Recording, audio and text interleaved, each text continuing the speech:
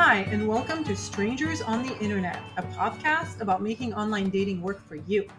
My name is Irina Manta, and I'm a professor at the Maurice A. Dean School of Law at Hofstra University. I'm also a dating coach and consultant to the dating app industry. And I'm Michelle Lang, a senior lecturer in psychology at Christopher Newport University in Virginia and a clinical psychologist in private practice. All views expressed in this podcast are our own and not our employers. On our last episode, our guest Lisa talked with us about safety issues, including that a man with a white-collar job, in her case an academic who stalked her for 2 years, can be just as dangerous as anyone else. We have been lucky to have such amazing guests on our last few episodes, but Michelle and I wanted to take a moment to weigh in on some of the recent conversations in the press about Tinder's 10-year anniversary and the current difficulties that heterosexual daters are facing on online platforms.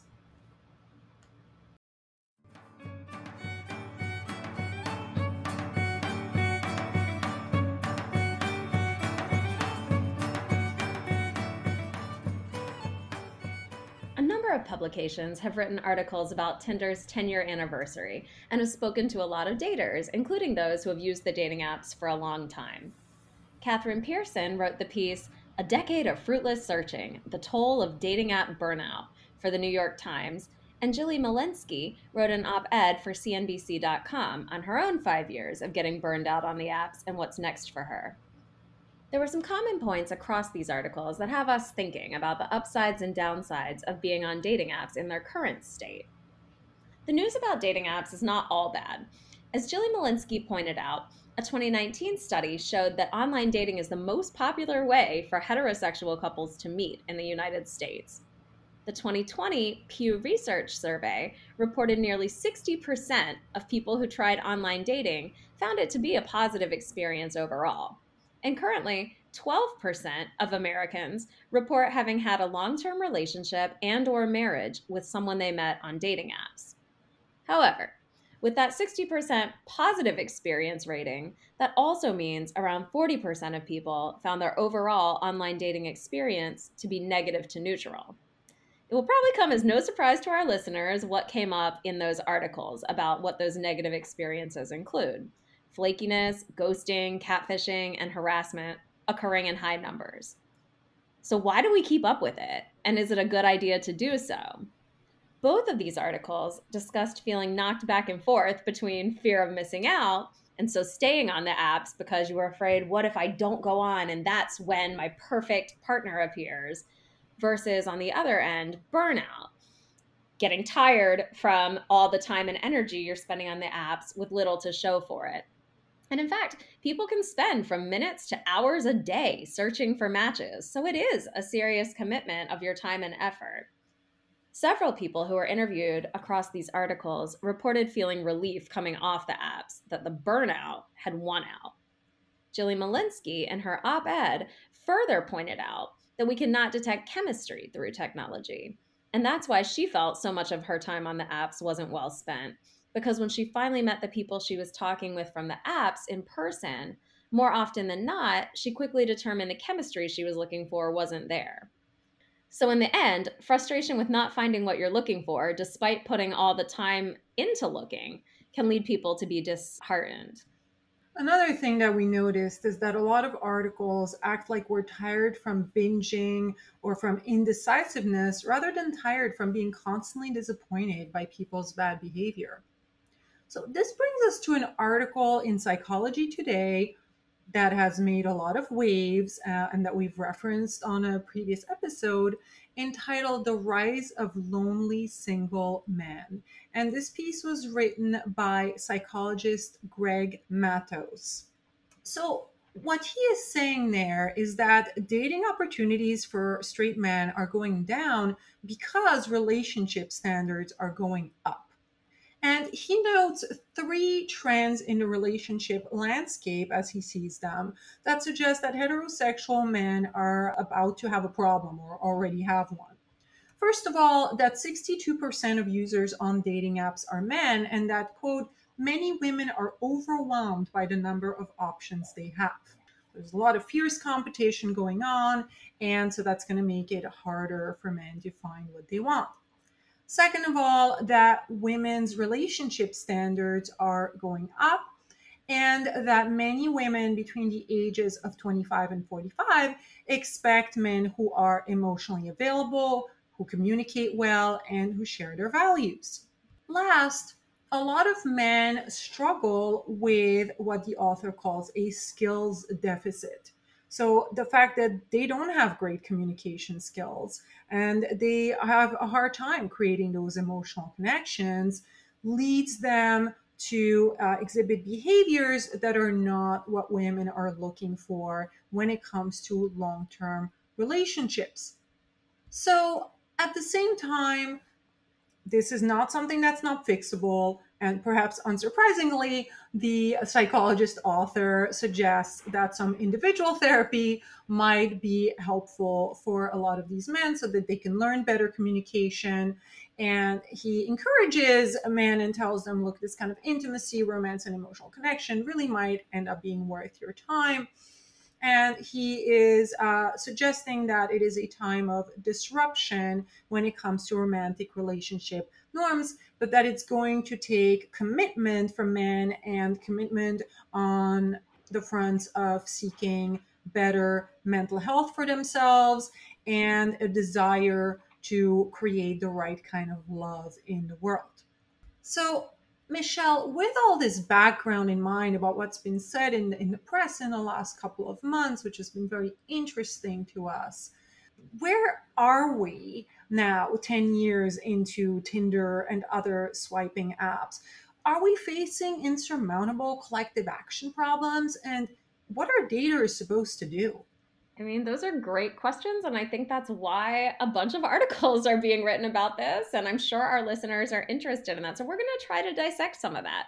I think it can be helpful to think about where dating apps were at, what they were like back when they started, and what they have evolved, or you might argue devolved into over time, so that we can then figure out what is the role of them now? What could we look for to make them viable options and when, into the future? Because it was definitely different 10 years ago.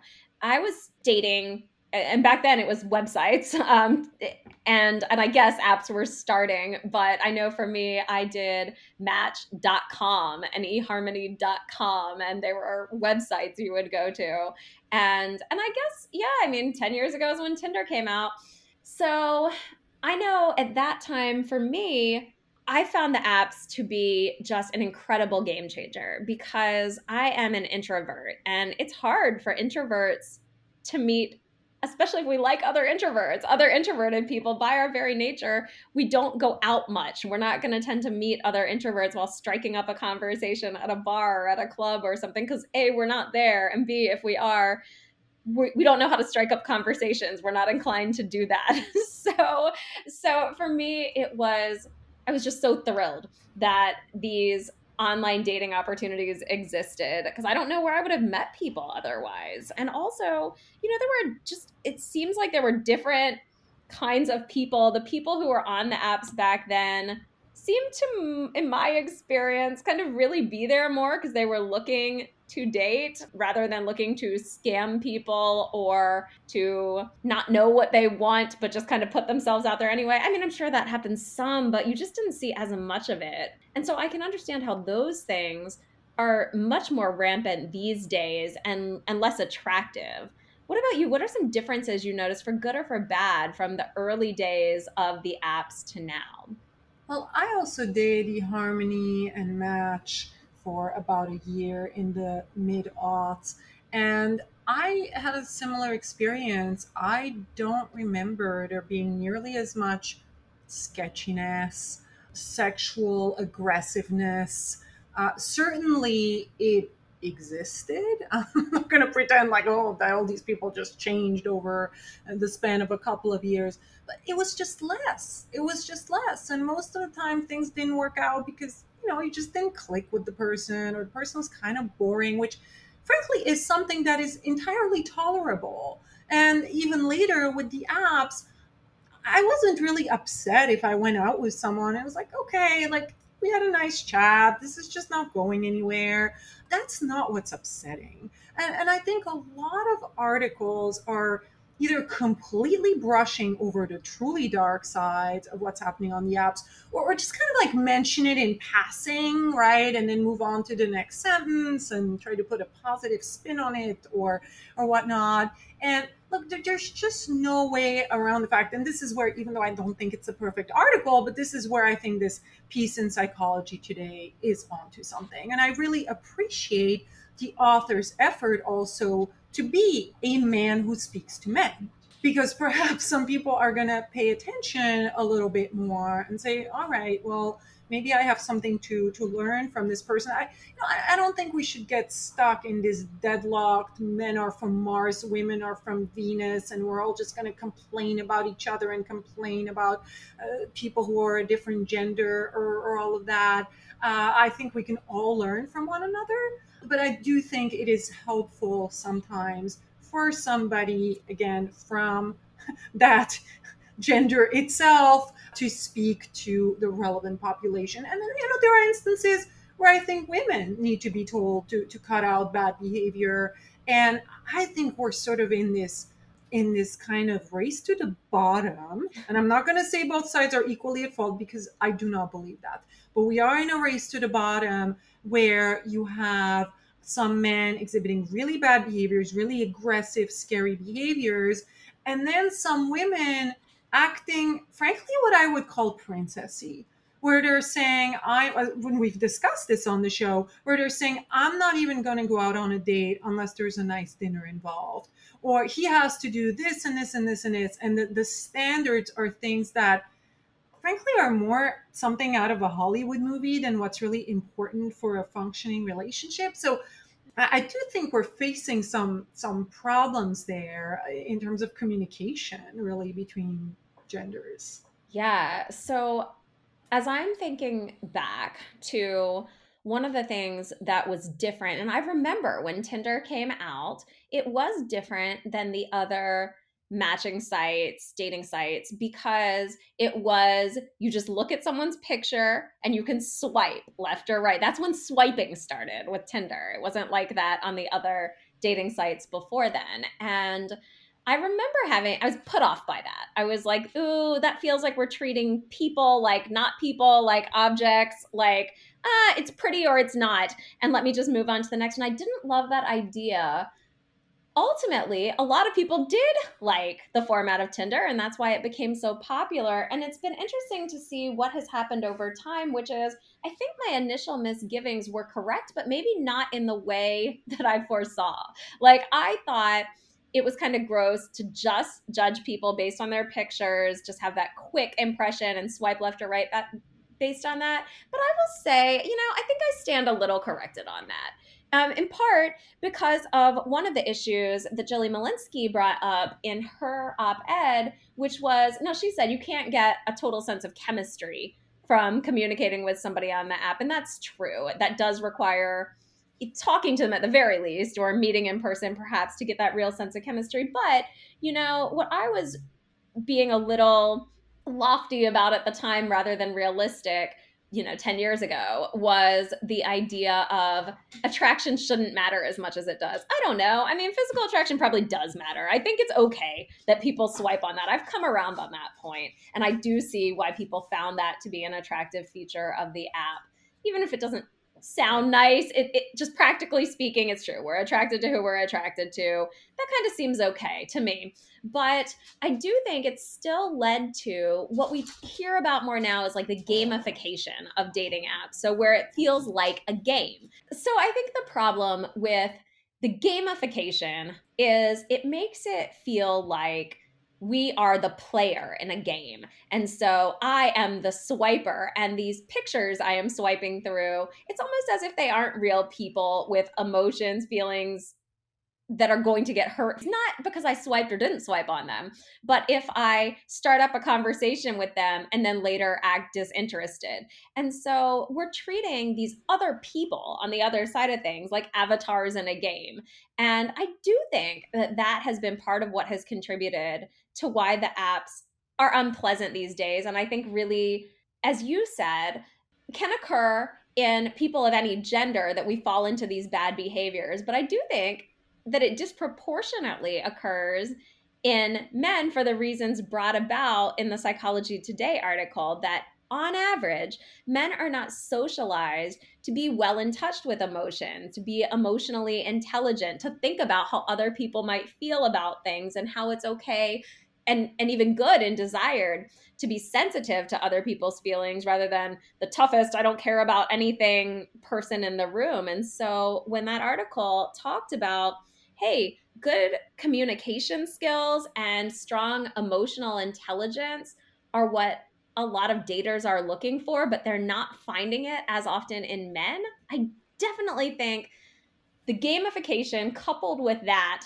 has led to a lot of the problems we've seen. And I do think that those issues brought up in that article about lack of emotional awareness are really worth exploring in terms of why people aren't finding happiness on the apps these days.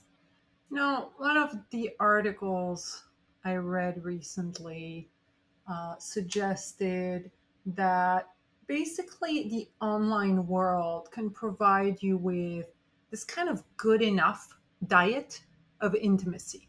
So it's not going to provide you with the high quality romantic relationship, hopefully long term relationship for some people, that is, I would argue, going to enable your fruition as a fuller human being, and allow you to discover all these wonderful things together and activities and emotional experiences and all of that. And at the same time, like, maybe it's not terrible. If you're like an okay looking person, again, by conventional standards, you're considered an okay looking person, yeah, you can find some hookups. You can find some people with whom you're not going to have to do this kind of deep emotional work. It's going to be relatively easy. You can kind of keep going, a little porn, a little swiping, a little hooking up. And so life just kind of continues. And one of the things that I just continue to puzzle over, and I feel like we have not gotten to an answer here yet, and we're going to have to keep digging, is how do we show some people what they're missing, like what they're missing about those long-term relationships that, yes, maybe are more work than some of these hookups, but that are also, or can be, really wonderful and life-changing, and provide a kind of support that I think, especially as people get older, they're going to end up needing more and more and more. Because are you really going to want to keep swiping for hookups into retirement age? And at some point, also at some point, like, sex is not gonna be everything, even for people who are like super super sexual. And you gotta lay the foundation. It's gonna be hard to wake up at 65 and say, okay, now I'm ready. And you have this deficit where you didn't have relationships all this time and other people did, and you're gonna, in a way, like, these people are gonna fall more and more behind.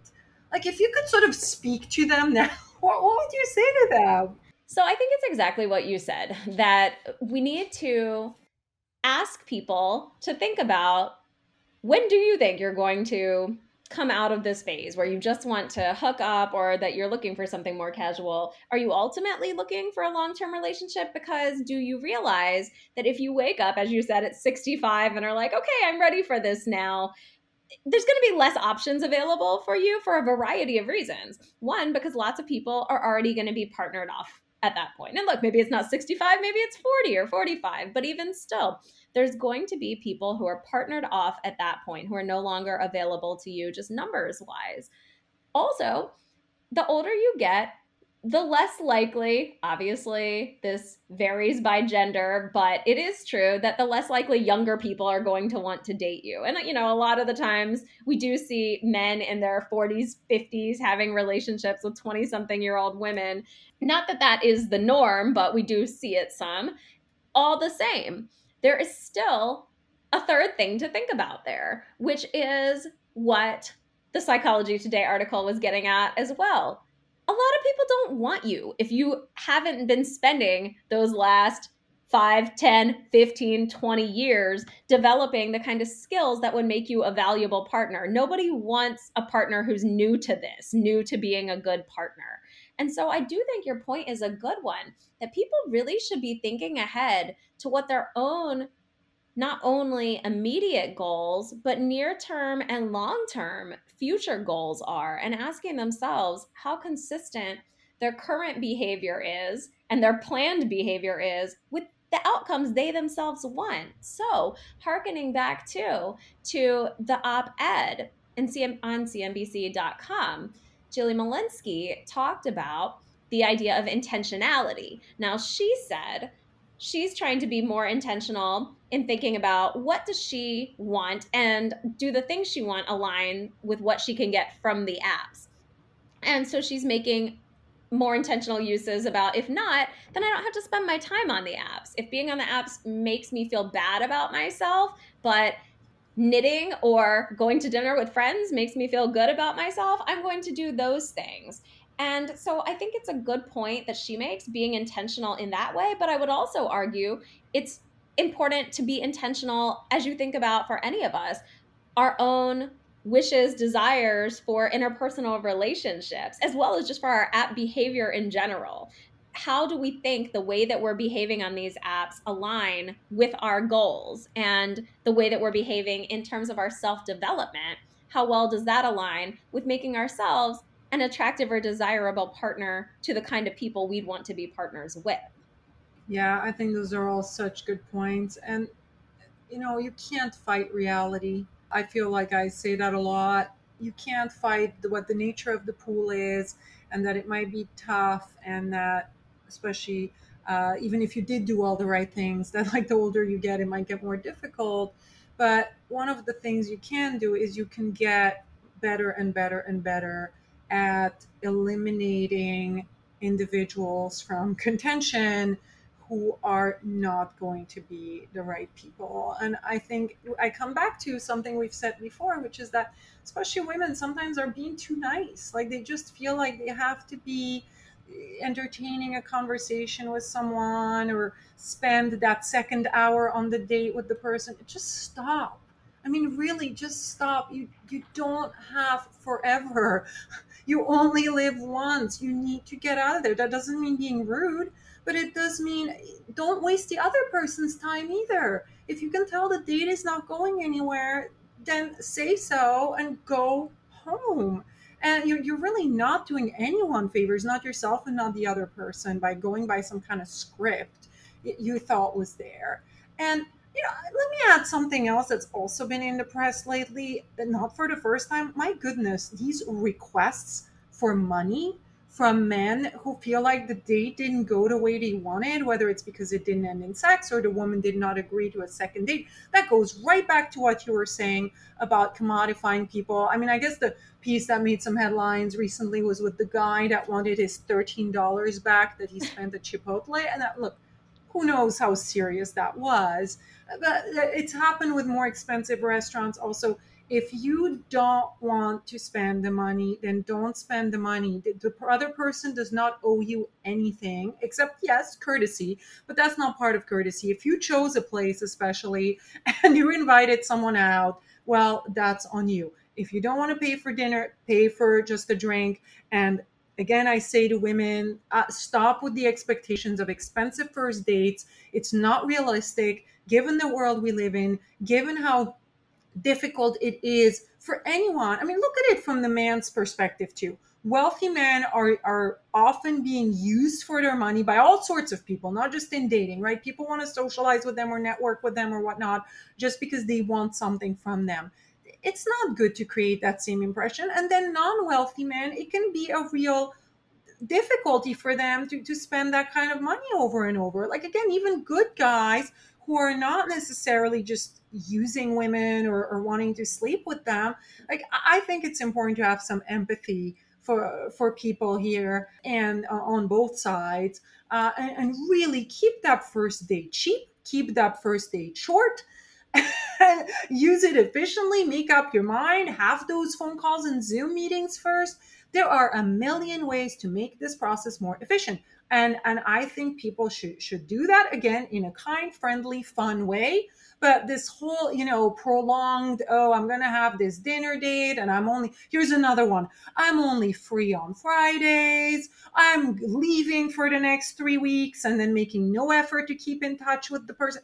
I mean, I'm sorry, but who do you think you are? Even if you are that special, the other person has no way of knowing that yet. So look at the world from the perspective of the other person a little bit too, whether you're a man or a woman. And here is where I am going to take women to task also. There is so much flakiness, not just on the part of men, but also on the part of women, and so many mixed signals and lack of clarity. And I understand why some women want the guy to pursue, especially because there is this presumption to overcome that the guy might just want sex, etc., etc. That does not mean you do not reply to the person for 2 days on text or even one full day. It does not mean you just sort of disappear and expect things to be just as you left them a month ago when you went on your eat, pray, love adventure, right? The world doesn't work like that, people. And these are just immature. I'm feeling spicy today, Michelle. Like, these are just immature behaviors that people need to cut out. No, I hear you. And I also think that I do feel like we did a good job picking articles for today, because I feel like so much of what we're talking about really is covered in these articles, both about, as you said, it coming down to learning how to put yourself in other people's shoes and making decisions not only that are ideal for you, but that also indicate to the other person, I think about you and how this would impact you. And I wouldn't like to be ignored for a week. So let me not ignore you for a week. So really those communication and emotional intelligence skills, there's a real value to developing those that people should try to understand. I understand that our society has historically promoted those sort of skills as more feminine skills. But what we are learning is those are not gender based skills or abilities. Everyone would benefit from developing emotional intelligence, the ability to perspective take, as well as good communication skills. And then once again, I feel like a lot of this comes back to intentionality as well. The idea of, what are you looking for? If what you're looking for is somebody who's really interested in you and somebody who you're really interested in and spending time with those people, does that align with only being available one night a week? Does that align with them having to chase after you? I know you had mentioned with the Chipotle thing that had gone viral lately that maybe some of that was staged, but the comment section underneath it sure wasn't. It was really insightful to read a lot of what people had to say, and they weren't all in lockstep either. They really did speak to taking people to task for asking for money back, as well as taking people to task for expecting money to be spent on them, and just not having a conversation about that on the front end. I Yes. agree with you that I think first dates, if you're being intentional about it, should be short and shouldn't be that expensive, so that there's no hard feelings on either side, so that there's not Exactly. set up in either way. It's just a smart call if you're trying to be intentional. And if you've got certain kind of feelings about spending money or having money spent on you, that should be discussed prior to the date and agreed upon prior to the date. Yes. Why do people, this is one of those things that just drives me bananas, right? Like, why is this not something that can be discussed? Let's say a man asks out a woman to a restaurant that frankly she cannot afford to pay for half. Why should she not be able to ask or say, hey, just so you know, like, this is above my budget. So if this is something where it would be ideal for us to split the bill, I would be happy to go somewhere cheaper. Right? Like, it's just, again, just being kind of like clear about it. Or for the guy to say, oh, you know what? Like, no, actually, I can't afford to pay for both of us. I really was hoping to split or whatever. Like, let's go Right. somewhere cheaper. Like, what can't we just talk about these things? Why does it all have to be so charged? By the way, I have to throw in another one that's come up a lot recently, that I've seen on social media a lot. Women telling other women, you're the prize. Yes. You are the prize and you should act accordingly. Now, I do think there is so often, there is a grain of truth in what is being conveyed, which is don't sell yourself short. Don't let people mistreat you. Don't let people abuse you. That is all good. That's all a good message. All important. But this is all, yes, all important, all good. But what it cannot become is, it's actually buying into patriarchal concepts. It's saying you're the prize, right? So it's like, here comes the guy on his white horse chasing after you, and like he has to win you over and be the pursuer, and then whatever happens. And really, is that the kind of relationship you want?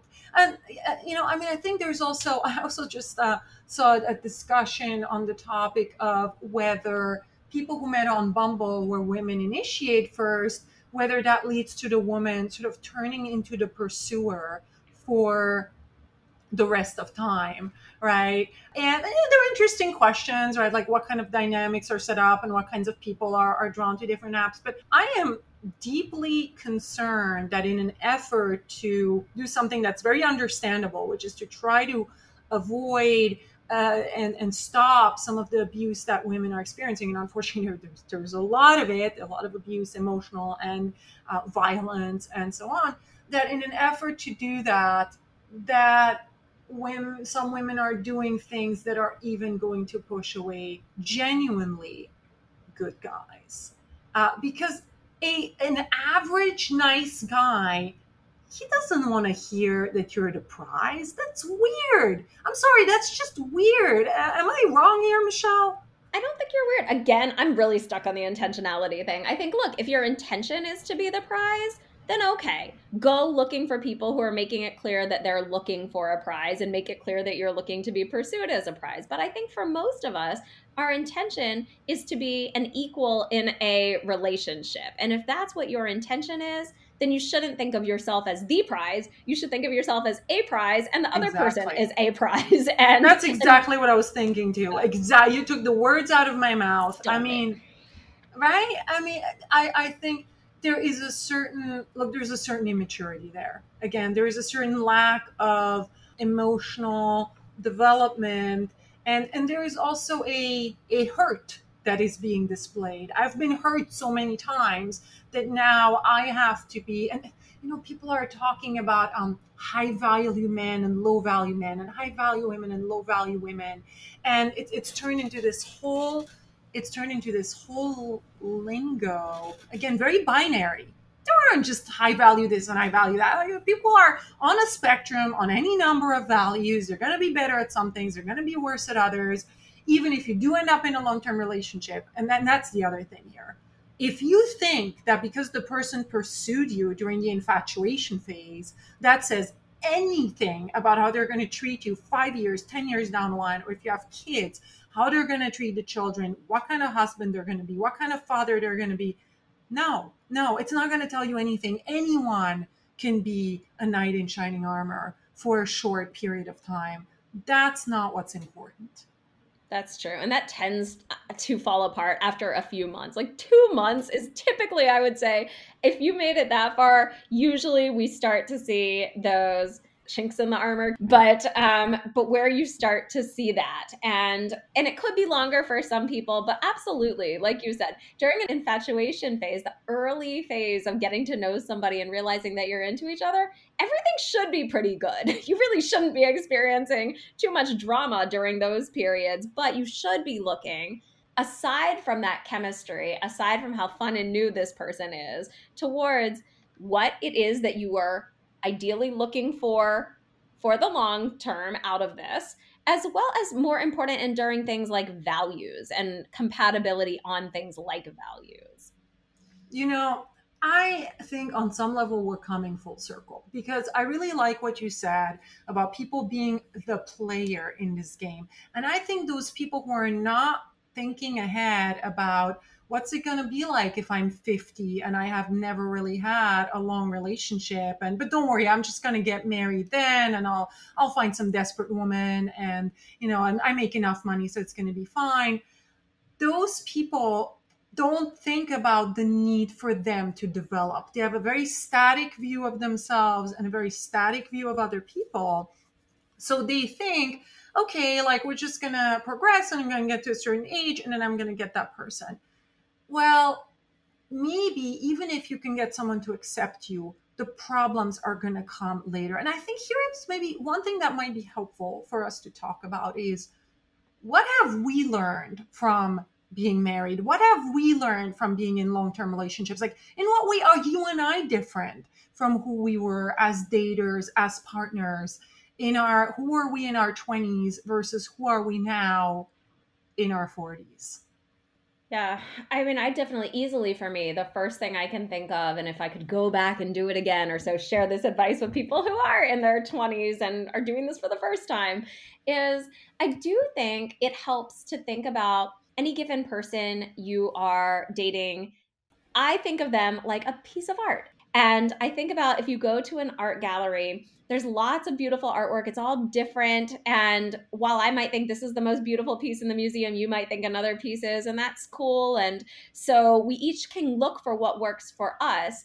But I also think, much like with a piece of art, you don't want to pick something apart for little details. You want to stay focused on the big picture. And I think I did too much of that when I was younger. I would hone in on a little detail that I didn't that I wished were different about a person and say, well, I should hold out for more because this person doesn't have this relatively small inconsequential thing exactly the way I would have dreamed it up. Rather than looking at who is actually in front of me, I had more built up an image of who I wanted to see. And I think that really made me miss out on the beauty of the people who were in front of me, the beauty inside and out of who these people were, what they had to offer, the curiosity, the learning, the experiences, the exploring that comes with that, by just shutting it down because they hadn't fit a preset mold I had come up with. So I know for me, I'm much more inclined to now. I'm in a relationship now, but the last time I was on the apps, to really try to take my time to get to know the picture that was emerging of this person. And if there were little things that maybe weren't exactly the way I would have drawn it up, to see where that fit in the larger context of who they were, how much that changed the whole of who they were. And often it doesn't change it at all or much at all in any appreciable way. So I know that's something I've learned, is to really do more of a, let me put together, compile information about who I'm actually seeing rather than try to fit them into a pre-existing mold. That's easily the first thing I can think of. What about you? For me, I think there were the ways in which I was too tolerant and the ways in which I was not tolerant enough.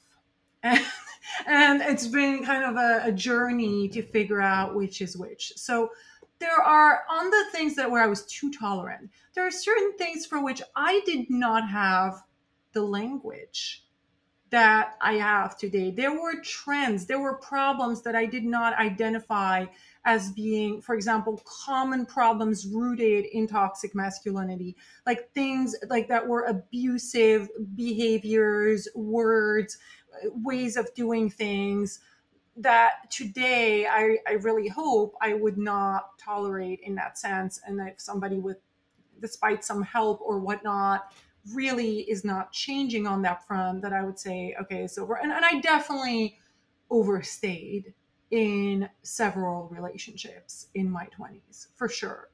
The thing where I think I've become more tolerant, maybe that actually goes toward what you're saying about the little things.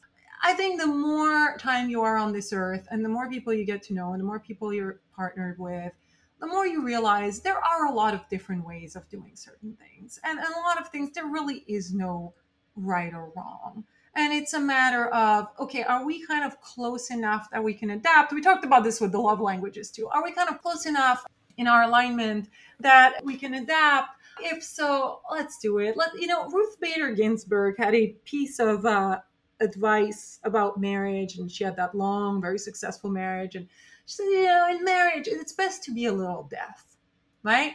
And I think she understood that you need to be able, frankly, to overlook some of the other person's flaws. And so I think, you know, and I'm not the only one to say this, and a number of authors about relationships have made the same point, which is we need to be, in some sense, or many of us need to be more critical during the infatuation phase and less critical during the relationship I phase. love So, that. That's yeah. really smart. And I really appreciate what you said too, how you framed it as sometimes we are too accommodating, sometimes we're not accommodating enough. And so my thought had immediately gone to how maybe I wasn't accommodating enough, but certainly people can be too accommodating too. And that I think brings us back to some of what these articles were talking about the burnout that can happen. I think that very much has to do when people get burned out on the apps about how Yes. overly accommodating they can Yes. be to bad behavior.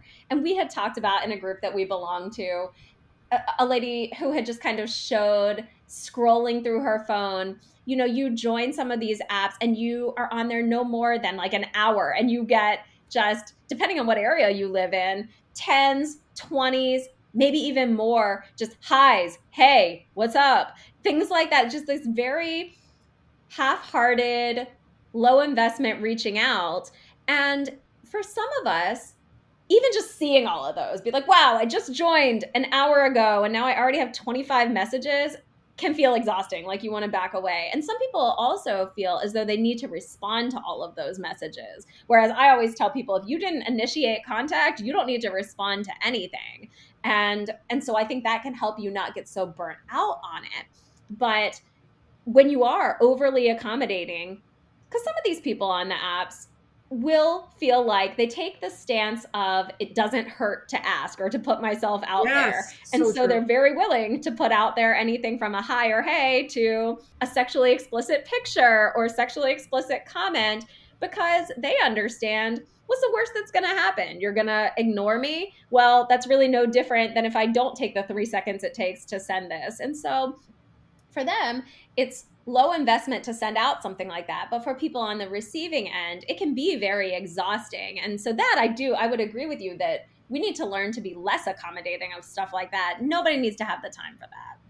No, and I think it is sometimes difficult for the average man to understand what it's like being a woman on these apps. I understand for men it can be frustrating if they don't get a lot of matches, or if they do put effort into a message and the woman still doesn't respond even though they matched. Okay, that is genuinely frustrating and I get that. But women just get bombarded with some of the nastiest stuff, nasty, like threats.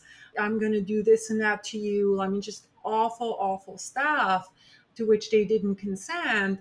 And many women, I have to come back to that statistic, many women do experience actual sexual violence, right? The fact that we think it's in the ballpark of 1/3 of women, as we've said on past episodes, in the ballpark of 1/3 of women getting sexually assaulted from these dates. It's like, you know what? Just keep that in mind the next time you're frustrated because the person didn't reply or the person looked a little different when they showed up to the date. This is nothing compared to what some people are going through. And a lot of those people tend to be either women or non-binary people, gay men. So it's the thing I say, not all victims are women, but most of the perpetrators are men. And that's something you need to understand. And I think it is not okay, and we've talked about this, is not okay to make fun of people for putting in safety measures. It is not okay to call people paranoid. It is not okay to just fundamentally lack empathy. And it doesn't matter if you're different and hashtag not all men. And it's like, this person, this woman has no way of knowing what they are dealing with. They have no way of knowing you. And why don't you see that? It's really not that hard. And so, for your own entitlement to become more important, to become, for your own sense of, oh, how dare she? And for some people, it's also part of their ideology that they feel like, oh, these feminists, right, with their concerns and whatnot. So for women, it's kind of like, as I've said before, damned if they do and damned if they don't. If something bad happens to them, it was their fault. If they try to investigate, then they're being paranoid harpies. And so, you know what? Like, do not expect women to have any kind of tolerance for that stuff. I think that stuff should be liberally reported to app operators. People like that shouldn't be on the apps. And at the end of the day, as we also say, you don't have a right to a relationship, whether you're man, woman, non-binary. You don't have a right to a relationship.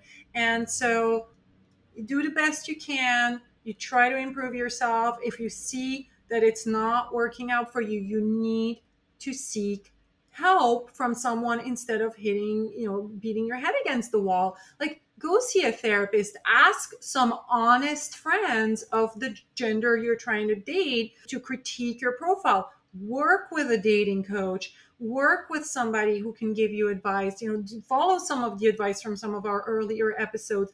Like, maybe you're not doing as good of a job as you think you are, and that's okay. There's no shame in not having been born a pro at Tindering, right? Like, I've seen so many highly, highly intelligent, accomplished people whose profiles look absolutely terrible, whose Love that. text sends a weird message accidentally, like maybe sounds mildly threatening or is not nearly as funny as they think or is super negative, or their pictures are just bad, right? And so if those things are happening to you, it is so easy to fix that. You might turn around your entire dating situation very, very quickly. So invest in some books, listen to some of our earlier episodes. There really is a lot of hope in that department. I totally agree. And I think coming back to the CNBC article, the op ed, where that author said she's taken some time from the apps. I think it's fine. Do all the things, Irina, that you were just saying. You don't have to do that while also staying on the apps. If they're frustrating you, if you're exhausted from Yeah. them, if they're not working out the way you wanted, get off of them. You can try to meet people in other ways. You can also take some time to yourself, as that author, Jilly Malinsky, talked about. Take some time to engage in your own interests, or as you said, read some books, go seek out some help, figure out what's not working well about this, and come back to it if and when it feels like a good match for what you're looking for. Because I do think 10 years in, these apps do have a lot of promise. Again, the statistics don't lie. More people find enjoyment from them than don't, but the statistics also don't lie. There's still a sizable proportion of people who are struggling on the apps. And for them, I would say take some time away. Go do these other things. Meet people in other places. You wouldn't believe this, but I was talking with a client of mine recently who is introverted, and we were in struggles with dating, and we had talked about where she could go about meeting people, and of course talked about the apps as a possibility, but we went looking at meetup.com, which is also an app, the Meetup app. And we saw there's a group in our area that is a meetup group for introverts. And so who knows, maybe those exist in other areas as well. There are other ways, even for introverts in this day and age, to meet each other. And so there is hope off of the apps, but just because the apps are frustrating in all the ways we have discussed today, I think if people take the steps towards personal growth, towards relational growth, towards perspective taking that we've talked about, the apps can continue to be a fun and successful place to meet people for dating and relationship purposes. Yeah, absolutely. I mean, I think I've mentioned before on the show, like for me, Meetup led to some like interesting experiences. Not nothing awful, but just not. It was just not a good. At least the groups I picked were just not a good place to meet people. But other people have had fantastic experiences, like you're saying. So it depends on your area, depends on what you're doing. The other thing is, just as you've said so many times, try something different, right? Just keep trying different things. And if you see, just listen to your gut also. Like, if you see this person is not making an effort to meet up with me, I constantly have to be the one doing all the work even after several weeks. Maybe this person has a huge need for being alone, or has a lot of avoidant behaviors, and for you that just doesn't work. There's no shame in that. Again, I think so many people try to adapt to these molds of, oh, I have to seem distant and interesting. And it's like, if that's not who you are, then no, don't pretend to be distant. Don't pretend that you love to fill your life with hobbies 5 nights a week and barely have time for dating just to prove a point. You're not going to win here. You are not going to win. You need to find somebody that is kind of close enough to your own values. And especially the older you get, the less likely you are to be able to change that person in any significant way. And it's just going to lead to frustration, if not in the beginning, then down the line. And you know what? At some point, yeah, maybe lower your standards when it comes to superficial things like looks. at some point you do have to make the decision as to, okay, I've been single X number of years. Is it more important for me to have a certain standard of attractiveness, or is it more important for me to find a good person? Because I really do think, and again we come full circle, I do think that having a high bar when it comes to looks is probably one of the biggest things that is within the control of each person. And here's where you really do have to the question, is it fair, is it quote unquote fair that, like, if you are, let's say you're on the conventional attractiveness scale, you consider yourself a 9 and you can only get a 6 from the other gender of what you consider conventionally attractive? Is that fair? These scales are basically, I just made them up anyway, right? So this is all artificial in the first place. There's no fair or unfair. And here's where I'm going to say it is a market. It is a market, and you get what you get, and you have to decide if it's more important for you to hold out for the person that's also quote unquote a 9, or if it's more important for you to say, you know what, it's okay, this person might not be, a model, but hey, maybe we can have a really happy life together. And that, unfortunately, is, them's the rules.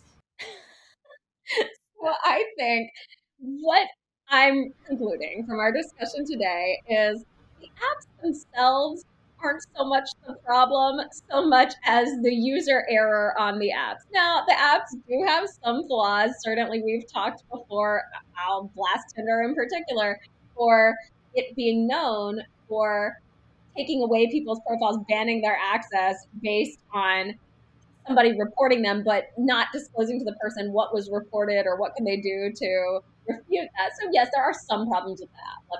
Let me qualify that. But a lot of what has changed on these dating sites over time has been this people-based behavior that we have been discussing. So if I'm summarizing a few things that we've talked about today, it's don't engage in bad behavior yourself. Learn to do some perspective taking and think about how the person on the other side of this interaction may feel. Also, just kind of simple, don't treat people a way you wouldn't like to be treated. And as we've discussed before, ideally, platinum rule, treat them how they'd like to be treated. Also, take the time to see the value in other people. Don't default to critiquing them and picking them apart. Have a curiosity about getting to know them. And third, I would say, as we've discussed many times today, be intentional. Think through what you want. Are your actions consistent with that? Are the actions of the people you're talking with consistent with that? And use those things as your compass. I think when you do that, you will have more positive experiences with the apps. But look, if you're not having a positive experience with the app, take a break. It's okay too. These apps are a great tool. I'm glad we have them, and lots of happy matches have been made from them. But there are some downsides, and I think if you're intentional about how you use them, when you use them, what you're willing to put up with and what you're not, you're more likely to fall into that positive and satisfied group than the negative, I don't like this group.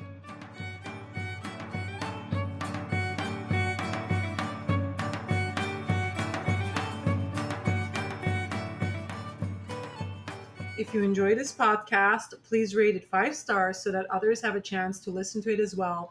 And make sure to subscribe so that you can get our future episodes. You can become a part of our community by joining the Strangers on the Internet Facebook group or following us at Swipe Strangers on Twitter or on Instagram. I would like to thank my husband and sound engineer, Carlos Farini, as well as Vlad Kuyuzhuklu for permission to use his music for this podcast. Bye, everyone. Bye.